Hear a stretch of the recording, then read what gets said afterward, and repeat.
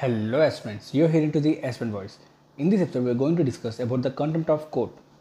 The Supreme Court of India, Sumoto registered a case of contempt against lawyer Prashant Bhushan. It happened in 2020. He stands accused of the criminal contempt. Let's discuss what was the case and what is the term contempt and all related about it. The court registered the proceedings after a petition was moved citing two tweets Bhushan had published over the last 2 months. In the tweets, the lawyer had commented on Chief Justice of India S.A. Bobde and about the general functioning of the court under the last 4 Chief Justices. The court said it found the tweets prima facie contempt. What is this prima facie contempt? The term translates from Latin as essentially the case at first sight, as that phrase implies. It is a way to evaluate a case at an initial stage to see if there is any support for bringing it to trial.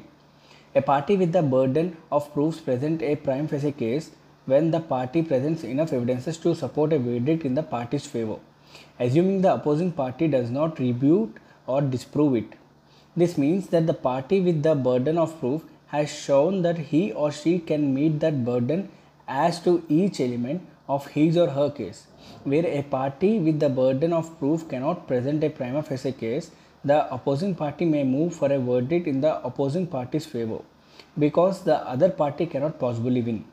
Successfully presenting a prima facie case does not mean that the party wins. The opposing party then has the opportunity to offer evidence that contradicts the other party's prima facie case. The party with the burden of proof then has the opportunity to attack the rebuttal evidence. This is the fundamental and under this fundamental prima facie case, the court said it found the tweets under the prima facie contempt. Okay, then what is contempt? The contempt of court law is one of the most controversial elements in the Indian legal context.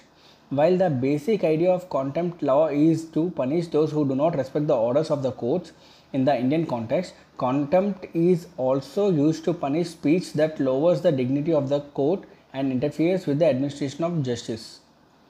Contempt of the court can be of two types, civil and criminal. And also there are some relevant provisions. Article 129 and 215 of the Constitution of India empowers the Supreme Court and High Courts respectively to punish people for their respective contempt of court. Also, the Section 10 of the Contempt of Court Act of 1971 defines the power of the High Court to punish contempt of its subordinate courts only. The Constitution also includes contempt of court as a reasonable restriction to the freedom of speech and expression under Article 19, along with elements like public order and defamation. Why these courts need the contempt powers? It is to ensure their orders are implemented and to sustain the independent nature of the judiciary itself. While the judiciary issues orders, they are implemented by the government or private parties. If the courts are unable to enforce their orders, then the rule of law itself will come to grinding halt. So, and here you have to understand there are some issues with the contempt law.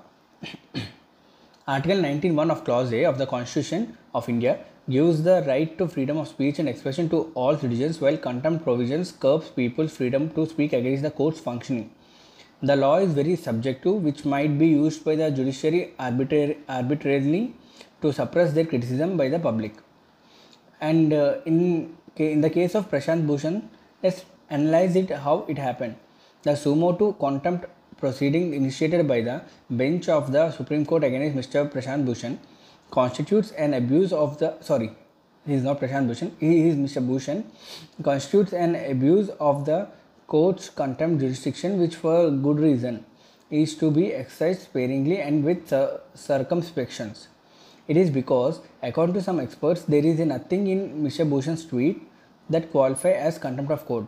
His tweets are an exercise of his fundamental right under Article 19 of Clause 1 of Subclause A to freely express himself by way of comment and criticism on the conduct of the Chief Justice of India as a private citizen. Also, these tweets in question appear to be in the realm of perception and comment and don't seem to have transgressed into contempt. The general principle on contempt is that one can criticize a judgment, but you cannot attribute motives of the judge. So we have to understand here that a law for criminal contempt is completely asynchronous with our democratic system, which recognizes freedom of speech and expression as a fundamental right.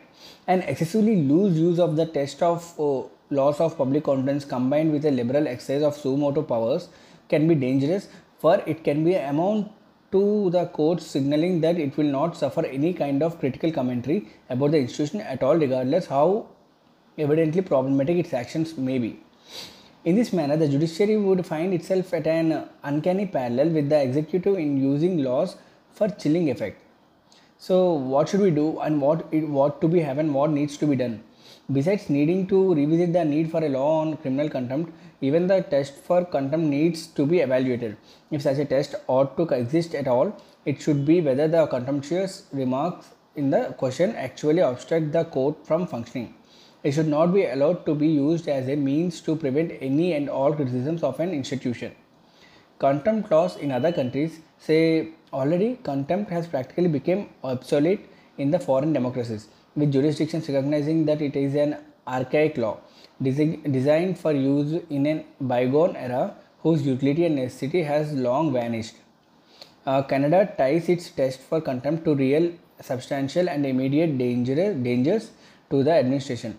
American courts no longer use the law of contempt in response to comments on judges or legal matters. In England, the legal position has evolved. So, in India also, there should be a robust mechanism should be brought to determine what is contempt and what is not. This is all about the contempt of the court.